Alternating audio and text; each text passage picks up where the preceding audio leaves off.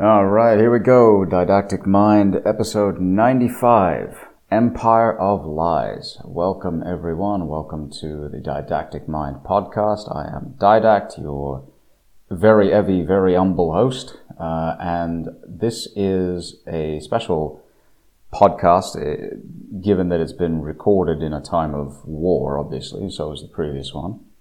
But I have just been really stupidly busy the last couple of weeks, and so, to my esteemed Podbean subscribers, to my esteemed listeners, to my friends from the site and everywhere else, I do apologize. I meant to record something last week, but I was just ridiculously busy writing what is currently a 90-page report, and will probably be about 140 by the time it's finished. Mostly appendices and other junk, but it is... Trust me, it is hard work. When you're the only native English speaker in your team and you're trying to write a report on a comprehensive market analysis on a very complex and thorny subject, which is to say cryptocurrencies. So I hope to be able to get into more detail about that later. I've had some interest from people in my Telegram channel about it. And indeed, if you are interested in interacting with me more directly, you'll get my hot takes on various things coming via the Telegram channel itself. There's a link in the description box. It's a private invitation link. You can't join it without that. You can't find it without that. And there's a good reason for that. I tend to curate that channel pretty closely. But we're up to already 25, 26 subscribers, I think it is. What are we up to now? 26 subscribers. Well, 25 if you exclude me, obviously. But, I'm basically using that as a channel to get an alternative point of view out there, especially about the war. I subscribe to a few alternative Telegram channels myself. I get some of my information from Russians themselves. Other information comes from people that I know or from channels that I follow. And what you'll find is that basically most of what you've been told about the war in Ukraine is a lie. And indeed, that is the focus of tonight's discussion, or today's discussion, depending on where you are when you get it. Essentially, what I wanted to talk about is the background to the war. Why it happened, what we've learned in the 2 weeks since the war has been going, and the level of deception and deceit in particular around the war itself. From both sides, but mostly from the Western side. What you're going to find is, if you actually look into the details, the West is by far the most irresponsible, the most reprehensible in terms of information that it puts out. And the Ukrainians are just as bad. And I mean no disrespect to the Ukrainian people when I say this, because they're suffering terribly through an awful, horrendous situation. Genuinely, I mean, this is appalling. It's ridiculous. It's evil. What they're going through is just wrong. At the same time, their leadership, particularly their civilian and military leadership, just tells you lies constantly. And we are expected to believe these lies without reservation, without hesitation. Which is why I started that Telegram channel in large measure, because I'm so sick and tired of seeing the lies from the Western prostitutes. They really have outdone themselves with this war. I mean, the misinformation was bad enough when we had to deal with the Kung Flu. That was pretty ridiculous. But it is amazing how quickly the Kung Flu narrative has morphed into the Russia evil narrative. Have you noticed at all that the Kung Flu has basically disappeared from everybody's consciousness? In the space of 2 weeks, that's all it took. We are now seeing countries rolling back all Kung Flu restrictions, all scandemic restrictions. Ireland has scrapped all of them. You can enter Ireland without having to take a PCR test, without having to wear a mask, without having to show vaccine certificates, without having to do anything. You can enter Ireland and you're good to go. A number of European countries are looking to do the same thing. I believe Austria is dropping most of its mandates for masks and social distancing. I believe Israel is looking to do something similar, although I could be wrong about that. I don't have specific information on the subject. The UK has been free since basically middle of February. Actually, earlier than that, middle of January, to be honest. And in practice, most of the people in Pommy Bastard land have not even been paying attention to the mask mandates and to the vaccine mandates and all the rest of it. Oddly enough, believe it or not, the United Kingdom is actually more free than most of the United States, at least the blue states, I would say. The red states, life has been normal for like over a year, fair enough. The blue states, they're retarded. I mean, they're run by literal morons. They're run by Democrats, what do you expect? But if you look worldwide, particularly among the most cucked out and wimpy states in Europe, they're really rolling back their restrictions quickly. And yet, here comes this very convenient war with Russia. And what do people start doing? What do governments start doing? They start imposing massive restrictions on whom Western companies can do business with. If you look at what Russia's going through right now, Coca-Cola and Pepsi are both exiting the Russian market. Airbus and Boeing have abandoned Russia.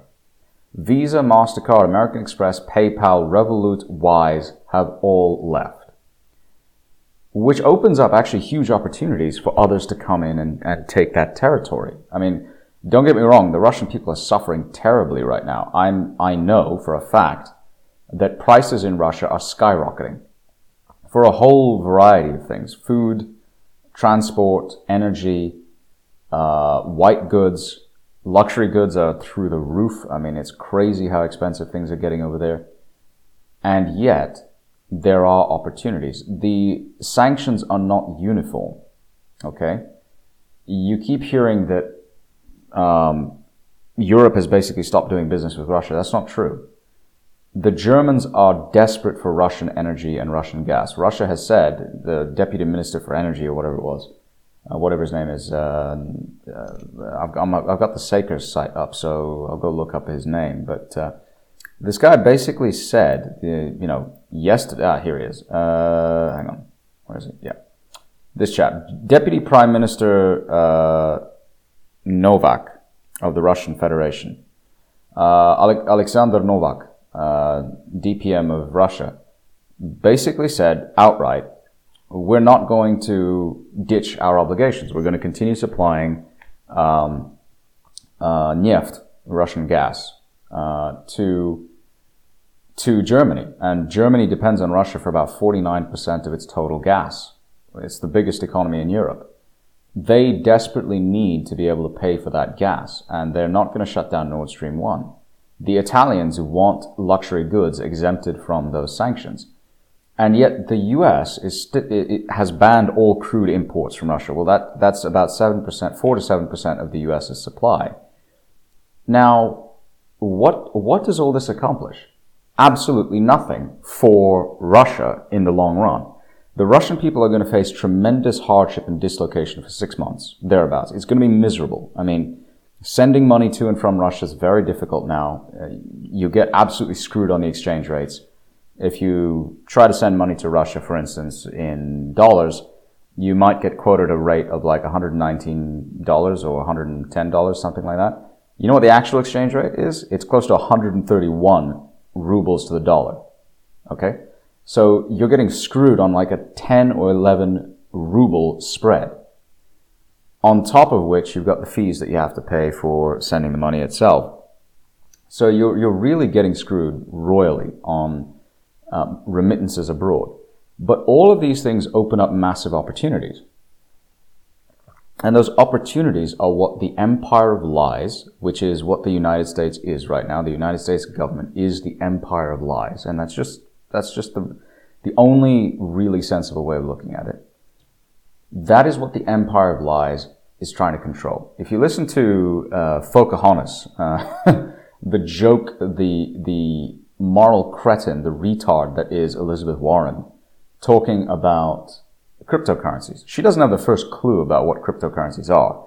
She's spouting nonsense about how the United States can regulate them. Here's the reality. I know because I've been doing a lot of work in cryptocurrencies for the last 3 months or so.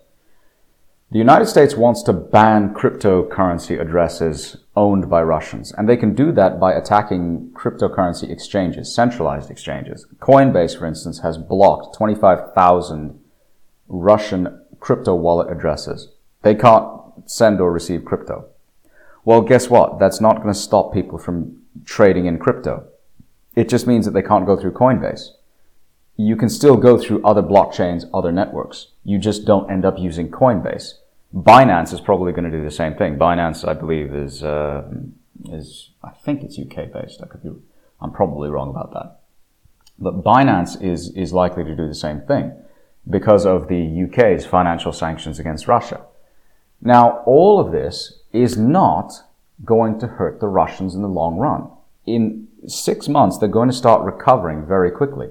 If you look at the Russian financial system, they already have a payments processing system in place domestically, internally. They have a payments processing network, which actually Visa and MasterCard and Amex and everybody else rely on. If you were to go to Russia and use your debit card there, right, and back before the sanctions happened, the payments would be processed for Russian merchants internally. The VAT would be automatically charged, NDS, as it's called. NDS is their nalog, their tax. And it would go to a massive central database in Moscow. And they have actually a very, very efficient tax collection system. One of the best in the world. Seriously, I mean, the Russian VAT collection system is incredibly efficient. Believe it or not. None of that has changed. The Russians still have that system in place. The payments processing network that they have is called Mir, peace or world, either one. It translates as either of those things.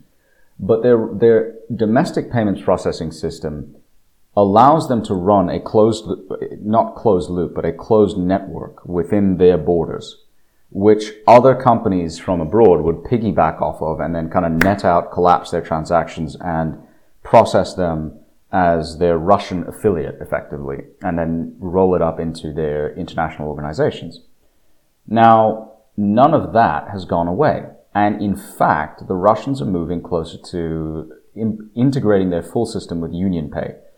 If you don't know who UnionPay is, it is the largest payments provider in the entire world.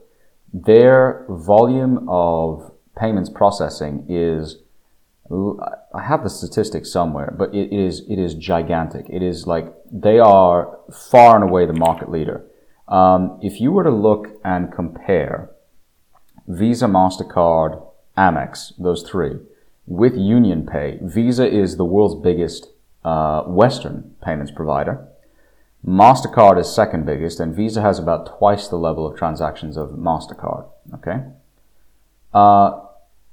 If you then look at UnionPay, UnionPay has so much more volume, it's actually ridiculous. I had the thing somewhere. Let me see, where is it? Research and analysis. Yeah, I've got this thing here. So if you look at the total volume of payments, comparing those three Western companies against the Chinese company, it's not even close. I mean, the size differential is colossal. Yeah, here we go.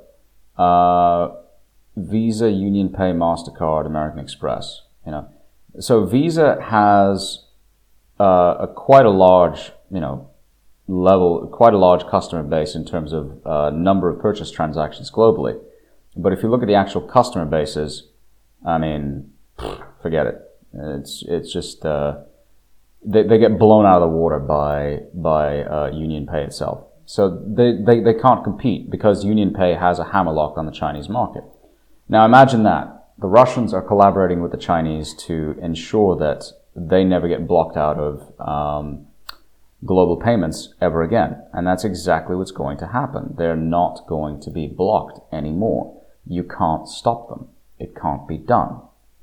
So what is going to happen in the future? Well, what's going to happen is that Russia is going to integrate much more closely with China, and Western companies are going to be completely locked out. That's the truth. There's simply no way for them to get back into the market once they got kicked out. So why then is the empire trying so hard to suppress Russia? The answer is because it's all a bunch of lies. They're using this opportunity to gain power and leverage over you as a person, as a sovereign individual. That's the truth. Every single thing you've heard about this war so far is a lie. You've been told by the Western media that Russia invaded Ukraine unprovoked. That is flat out a lie. Russia has tried for 8 years, and actually longer than that if you think about it. For 8 years, Russia has tried to tell the West, do not expand into Ukraine. This is our territory. You're right on our border. We will view any attempt to position NATO soldiers or integrate Ukraine into NATO as a direct provocation. In 2019, Ukraine embedded membership into NATO as into its constitution as an actual goal. That's something that they actually wanted to do.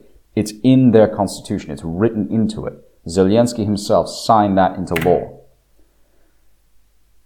Not only that, but the coup in 2014, the Euromaidan, turned out to have cost the United States $5 billion. The CIA sponsored it. Victoria Nuland and Antony Blinken were architects of that coup.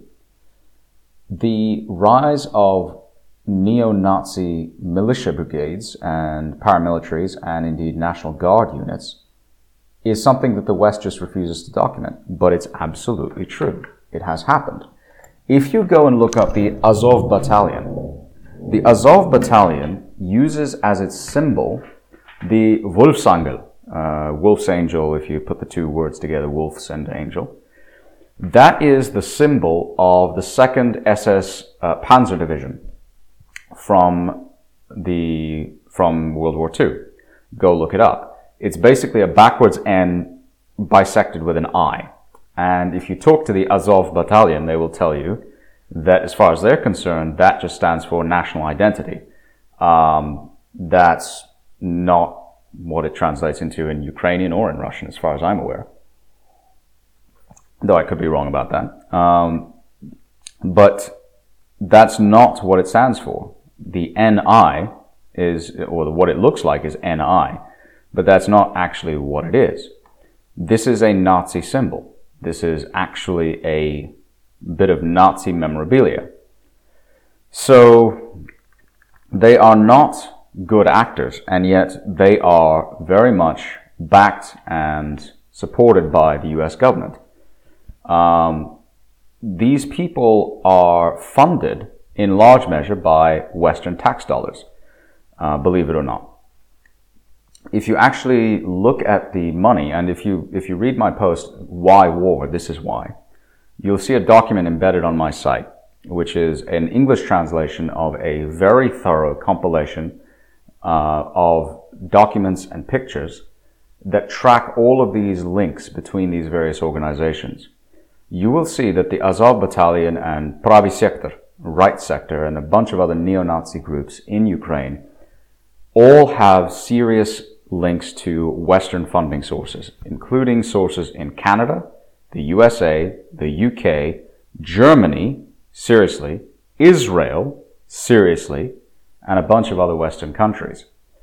This web of funding is something that the United States media will not talk about. The Zionist media, the left-wing media in the US will not talk about. And it's very strange to hear myself saying Zionist media. You know, I mean, I am more right-wing than just about anybody you've ever met. And yet here I am saying things that you would typically hear a left-wing lunatic saying, because that's the level of corruption and deceit that you're seeing in the media. The media is heavily Jewish-owned in the United States. It's heavily Jewish-owned elsewhere, actually. And you have to understand, in order to understand how deep the lies run, the level of hatred that secular Jews have for Russia. It's not easy to understand it's not easy to understand the whole Russia situation until you understand this piece of it. So what you'll typically find with Jews who have embedded themselves in positions of power elsewhere, whether it's in the media or in finance or anywhere else, they tend to be very much secular types. And they have a love of power and money, and they have what I would say my good friend the male brain, Israeli Jew, would call the Jewish gamma streak. And you'll find that embedded throughout their culture and their history. They really have a massive inferiority complex because of all the persecution, because of all the things that they've been subjected to. And those things, make no mistake, those things are terrible, they're evil. But they have this huge chip on their shoulders, and whenever they find themselves in positions of power, they always, without exception, pretty much, try to use that to influence events and peoples for their own ends, not for the betterment of the country that they're in. They influence things for their own tribe, for their own people. And it never works out. It never, ever works out.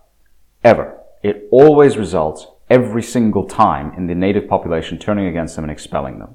And every single time that's happened throughout history, you will find that the country that did the expelling, that expelled them outright, tends to flourish and tends to prosper.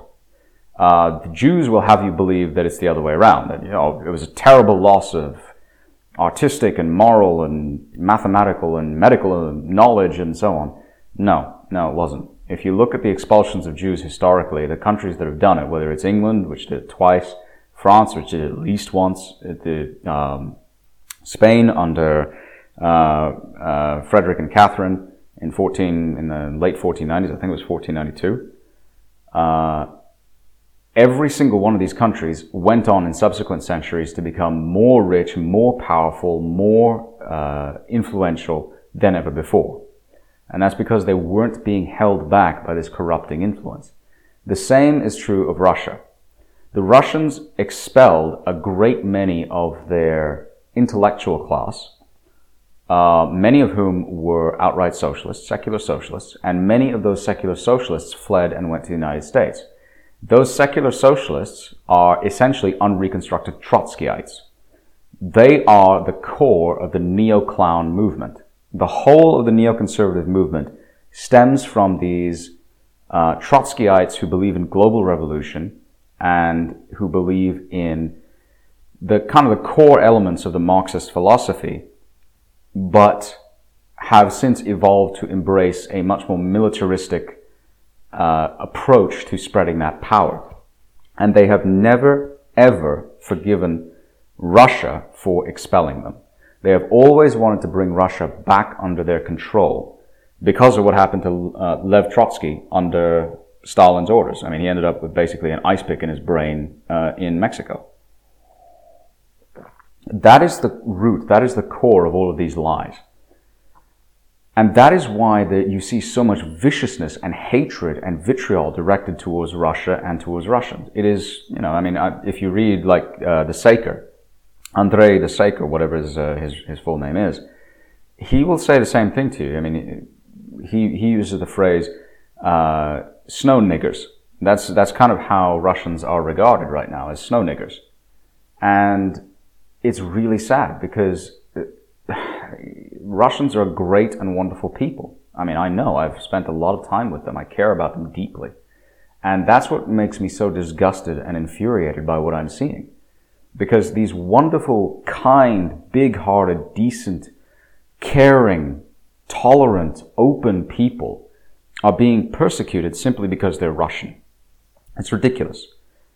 And they're being persecuted by a media establishment and a political class that has completely lost all sense of proportion and responsibility, that is driven by globalist lies. Just how big those lies are, you have seen some of it over the last 2 weeks. Let's unpack some of those lies. So, for instance, the Ukrainians have killed 10,000 plus Russian soldiers. They've downed 128 Russian fighters and attack aircraft. They have stalled the Russian advance.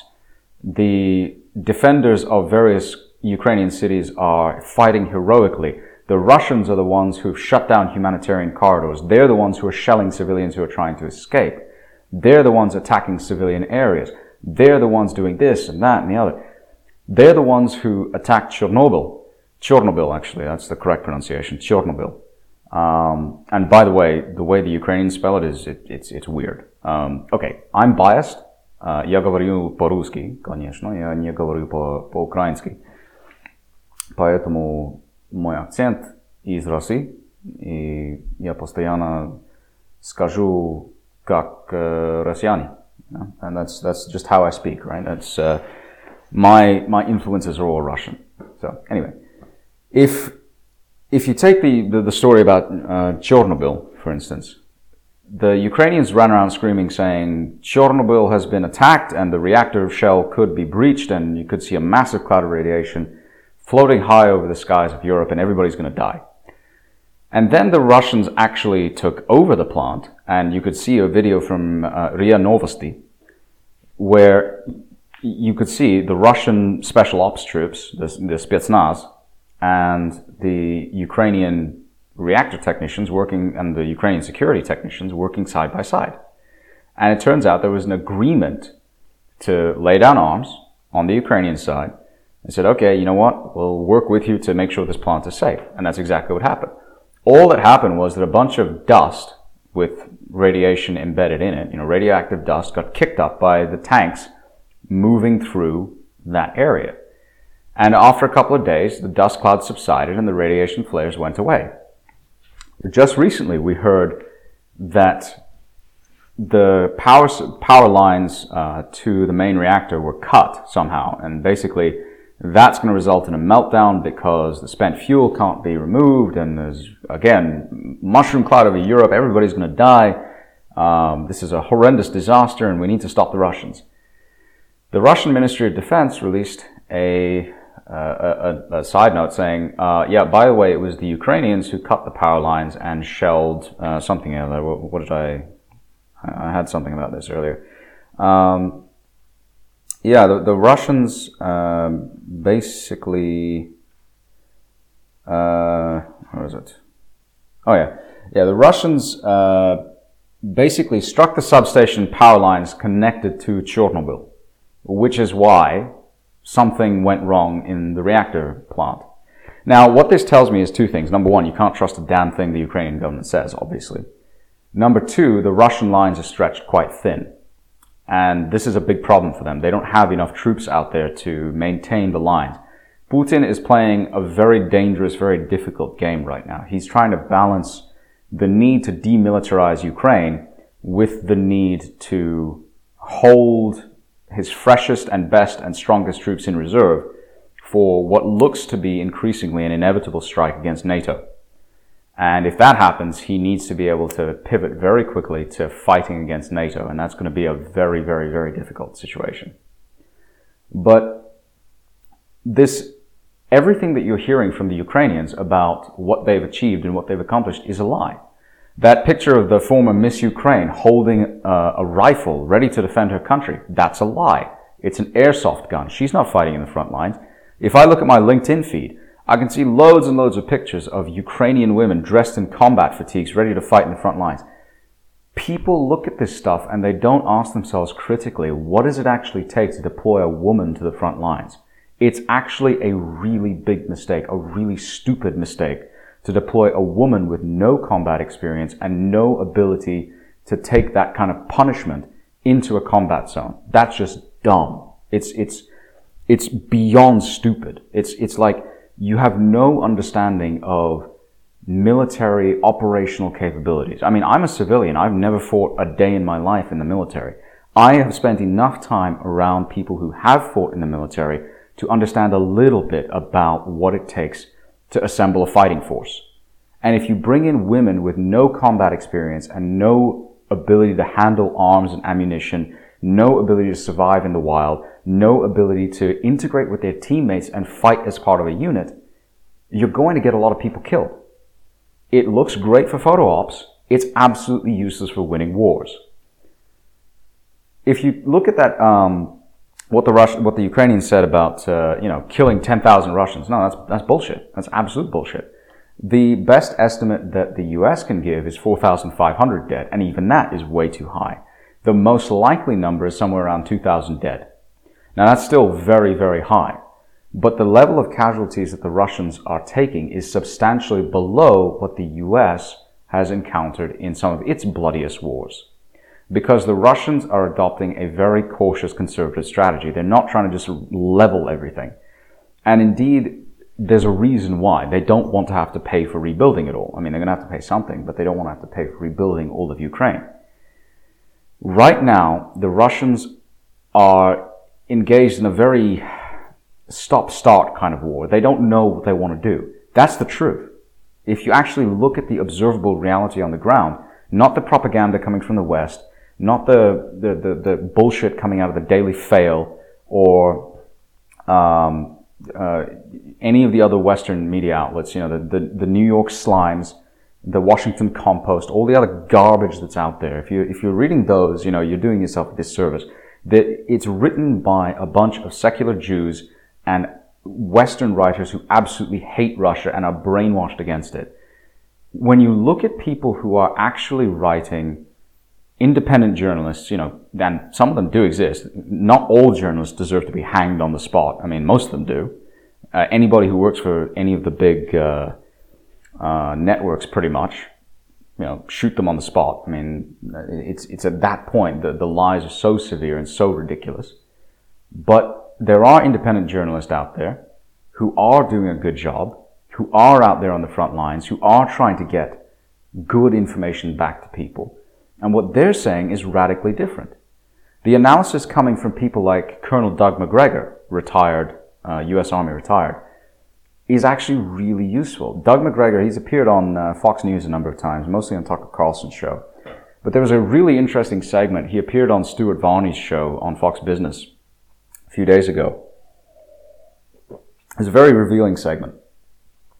He basically talked about what the reality of the situation on the ground is. He was like, look, you can't trust anything the Ukrainians say. Everything that they say gets debunked within 24 to 48 hours.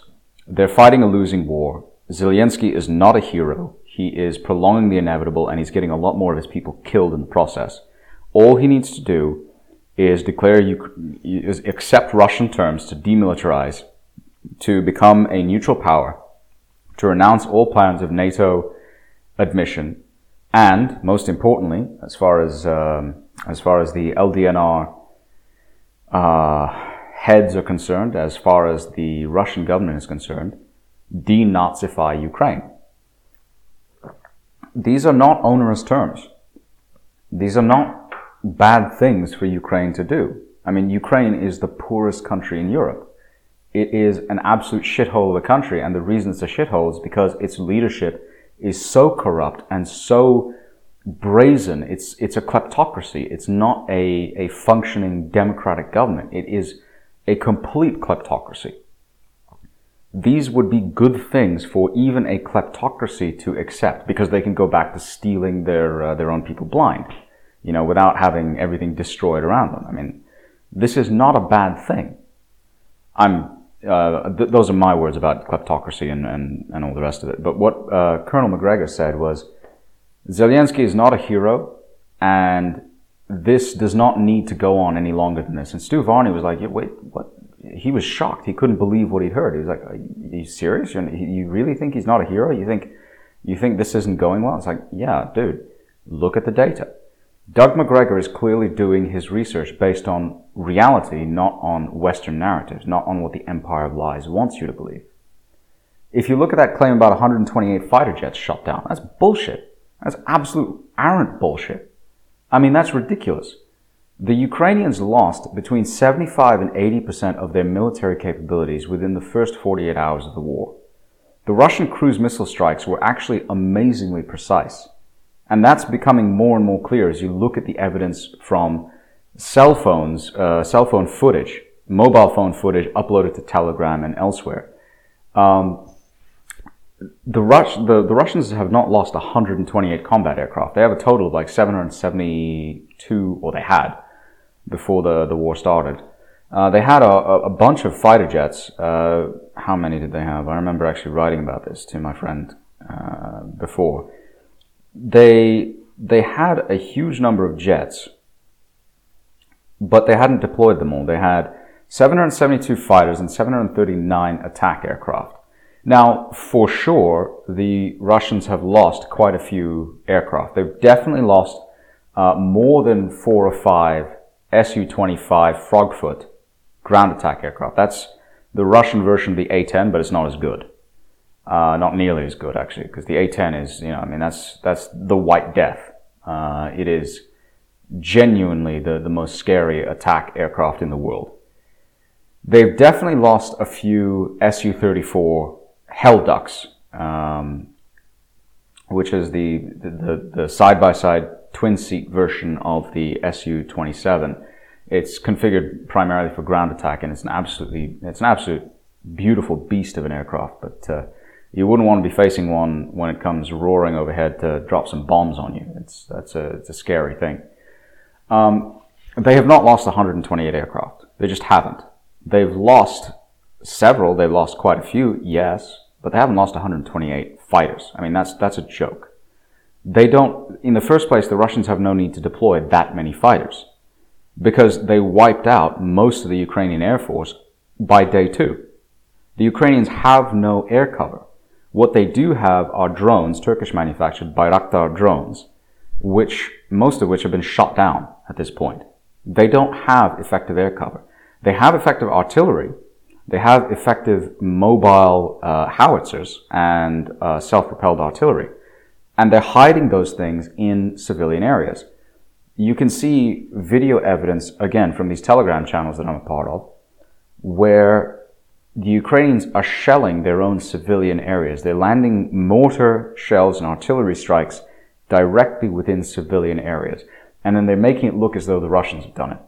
There's another hilarious segment on Fox, inevitably it was Fox, where a reporter is standing in front of a camera, a prostitute is standing in front of a freaking camera and bloviating about, all these civilians have died because of Russian strikes. And there's a so-called corpse covered by a tarp, a black tarp, and the tarp starts blowing off, and you can see the guy underneath it is very much alive. He's a crisis actor. He's moving around. He's perfectly fine. He's moving around. He's trying to pull the tarp back over him. He's frantically trying to get back under it, and the tarp blows off because it's not secured down by the wind. And somebody runs over and is like, "Oh my God, I got to cover him back up." It's all on camera. It's all right there. I mean, the empire of lies is trying desperately to get you to think that the Russians are bombing the shit out of civilians and are killing thousands upon thousands of them. Have civilians been killed in the strikes? Yes, absolutely. No doubt about that. Not arguing otherwise. But the toll is much lower than you might believe. If you look at the claims that the Ukrainians are making about how the Russians are shelling civilians trying to get out, no, that's not true. The Russians have halted their offensives repeatedly.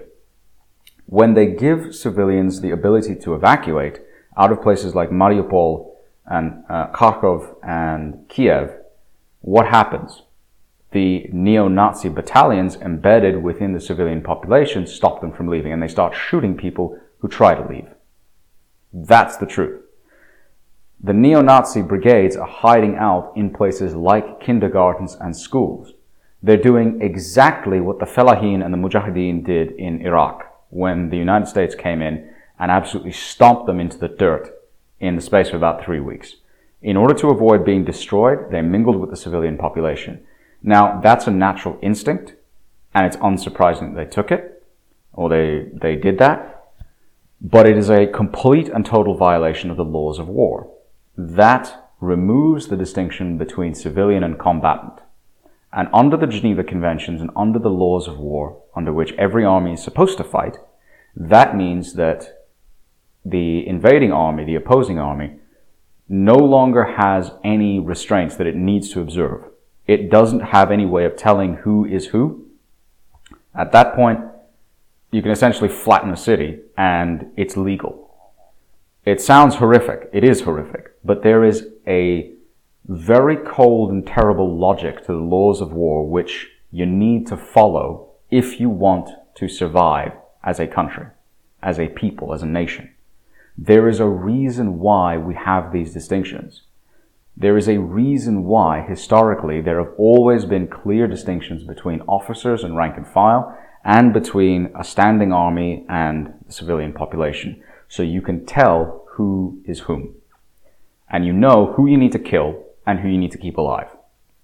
If the two start blending together, which is what happens in most modern wars, you no longer have a way of keeping the two separate, and you end up taking a lot more casualties than you need to, which is why armies simply flatten places like that. They just kill everybody there, and then they move on.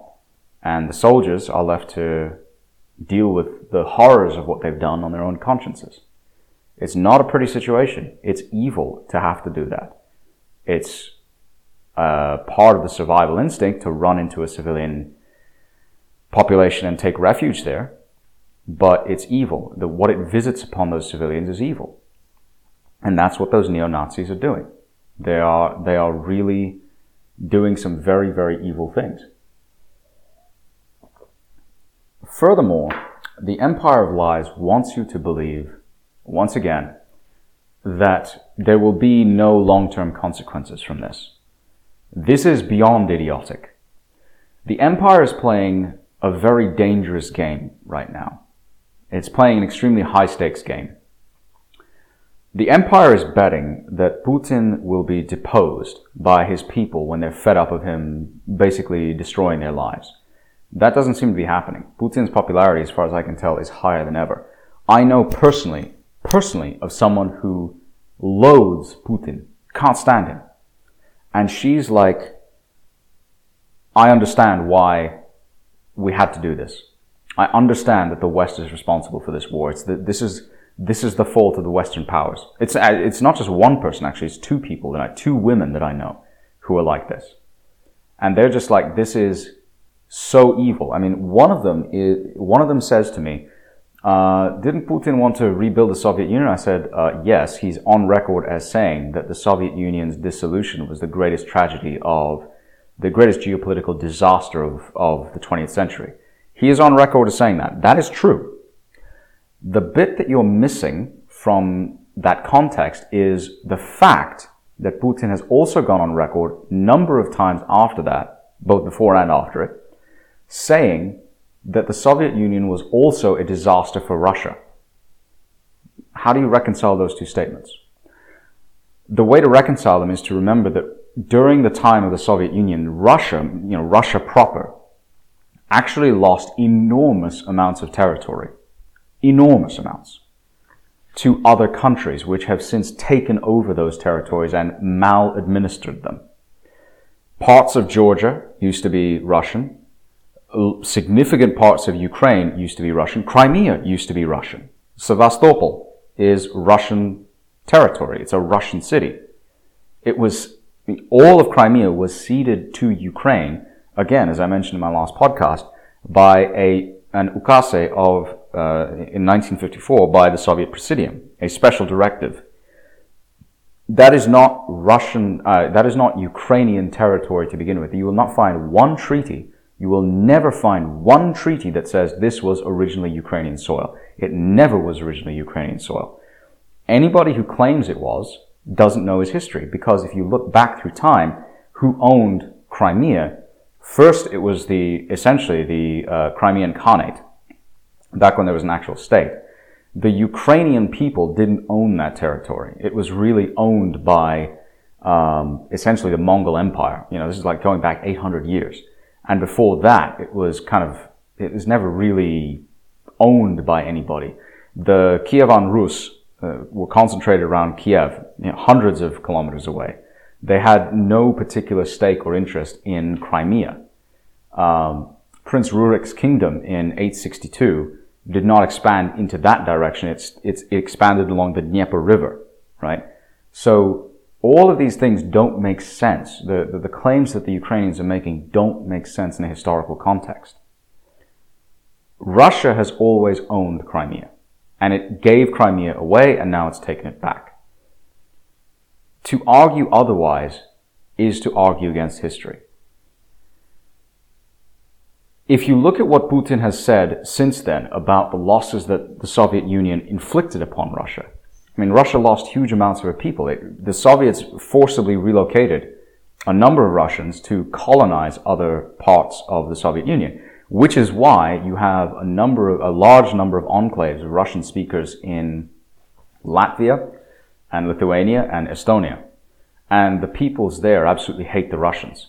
Seriously, I mean, I was in London in, I'm going to say, late August 2019. Right, I was having dinner in Notting Hill, nice restaurant, and this young lady came over, and she was the waiter at the restaurant.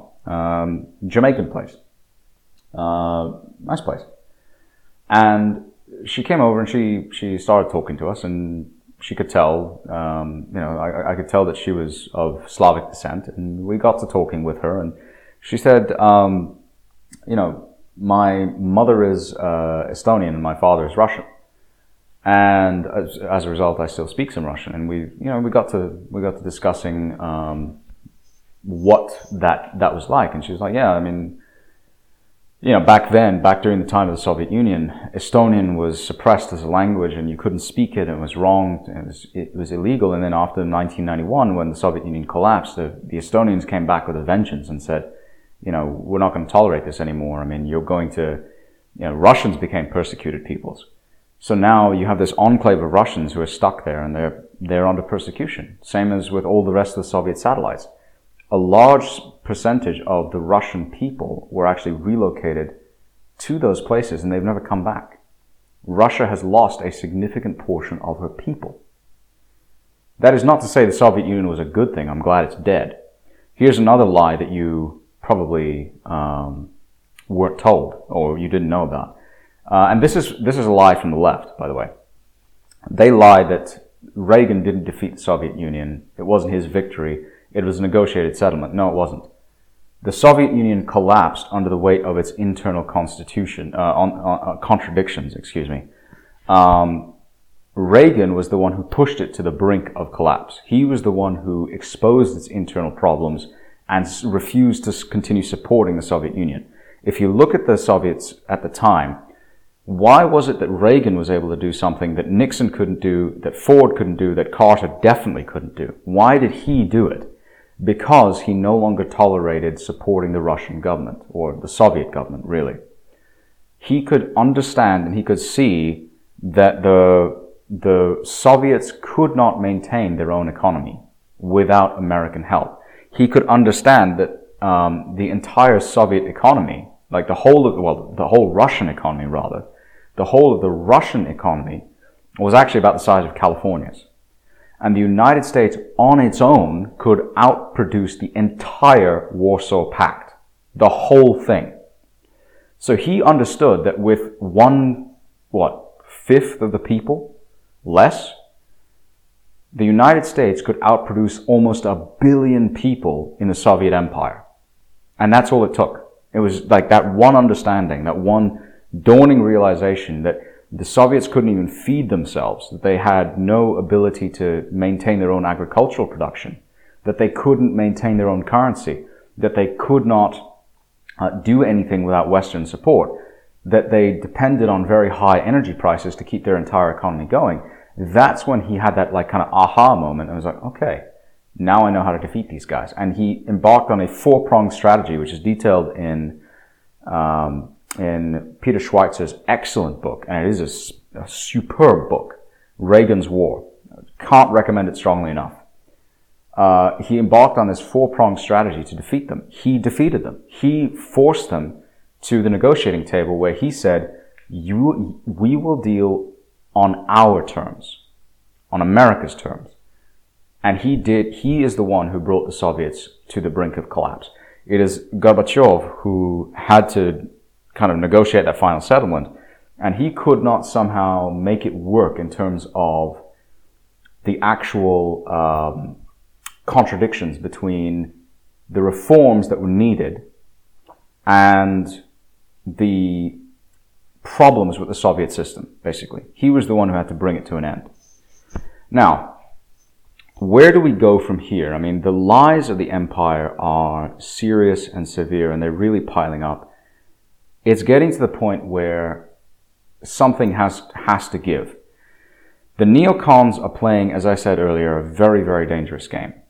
Either Putin goes and he's assassinated, or he capitulates and is replaced by somebody, and then they're betting that whoever that comes along will be more malleable.